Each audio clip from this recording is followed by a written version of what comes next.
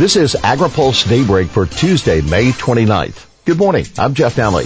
Here's today's headlines. U.S. files WTO complaint on Canadian wine restrictions. McConnell. Senate Farm Bill doesn't need tougher work rules. And U.S. takes aim at China's biotech approvals. The U.S. has filed the WTO complaint against Canadian wine restrictions. The U.S. is taking Canada to international court at the World Trade Organization over restrictions that put sales of U.S. wine at a disadvantage in Canadian grocery stores. If you want to find a nice bottle of California Pinot or Oregon Cabernet at a grocery store in the Canadian province of British Columbia, it takes a lot of extra work. That's because U.S. wine can't be sold on regular grocery store shelves along with Canadian wine. The province requires grocery stores to display the U.S. product in a separate store within a store that is physically separated from the main retail outlet and has separate cash registers. Canada is an important market for U.S. winemakers, said U.S. Trade Representative Robert Lighthizer.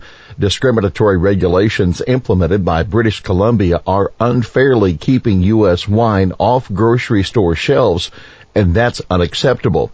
Canada and all Canadian provinces, including British Columbia, must play by the rules. British Columbia implemented the store-within-a-store policy in 2015, and the reaction from U.S. vineyards was fierce and immediate. They called it blatant discrimination. Canada is the largest export market for California wine, so any regulations that threaten the northern market are a serious concern.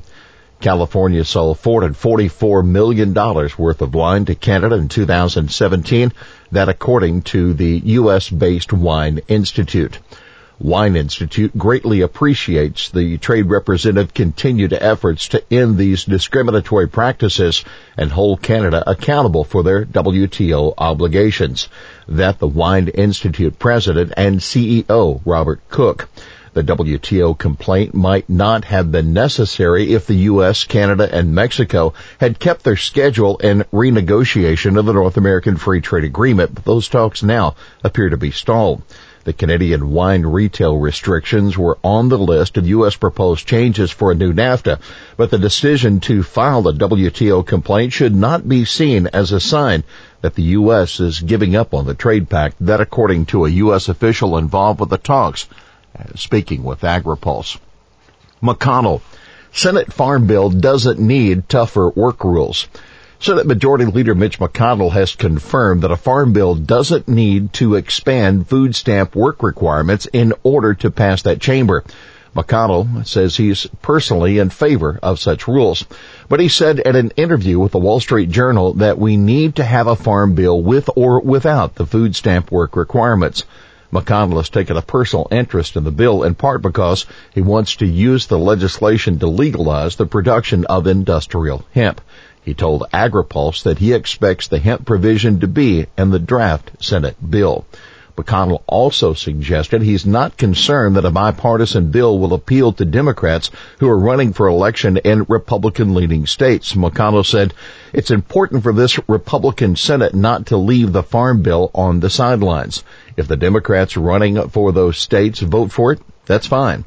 Senate Agriculture Chairman Pat Roberts has been saying for over a month that the tougher work requirements that were put in the House bill can't pass the Senate, and that he's committed to developing a bill that can get as many as 60 or 70 votes in the upper chamber. Roberts is still negotiating with his committee's ranking Democrat Debbie Stabenow of Michigan on their final details of the draft bill.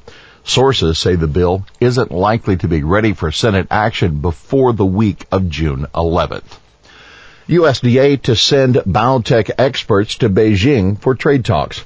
When Commerce Secretary Wilbur Ross leads the next trade delegation to Beijing as early as this week, the USDA will be sending biotechnology regulatory specialists with him to help convince China to change its ways as a part of an overall deal.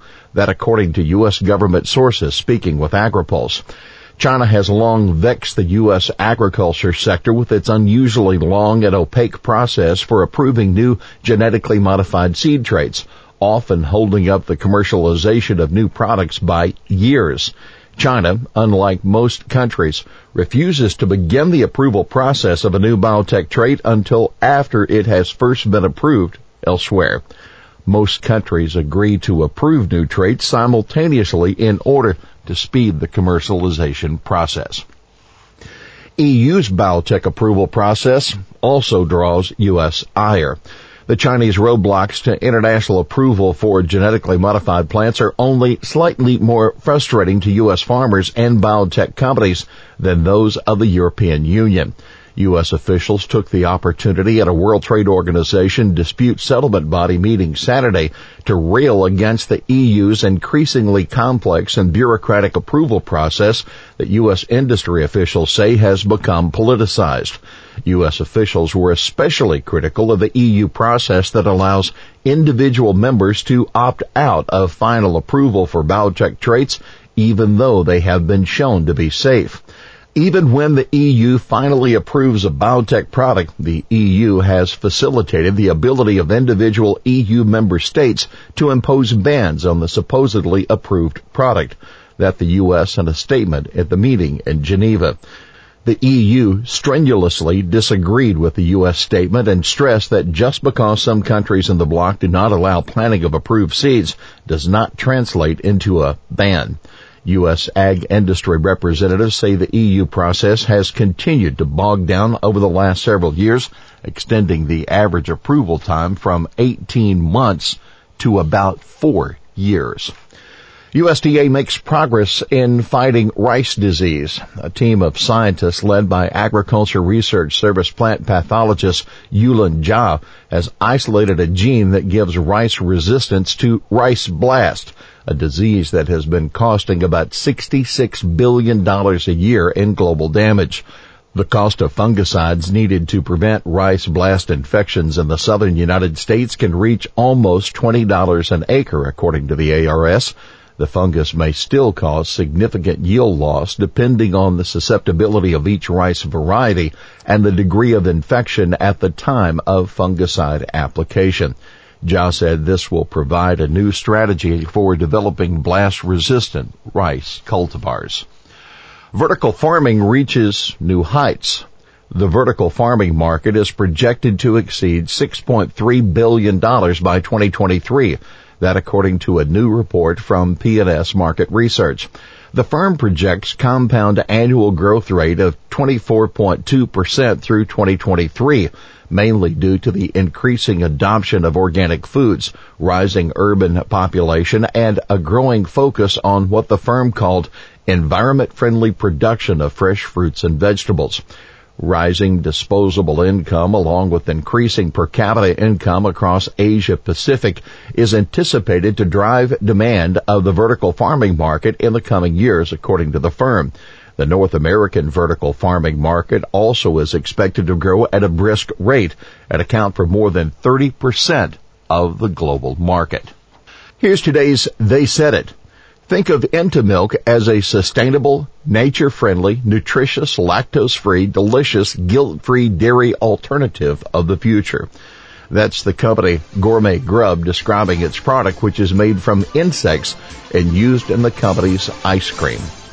Well, that's Daybreak for this Tuesday, May 29th. AgriPulse Daybreak is brought to you by Watkinson Miller and the United Soybean Board. For the latest news out of Washington, D.C., visit agripulse.com. For AgriPulse Daybreak, I'm Jeff Alley.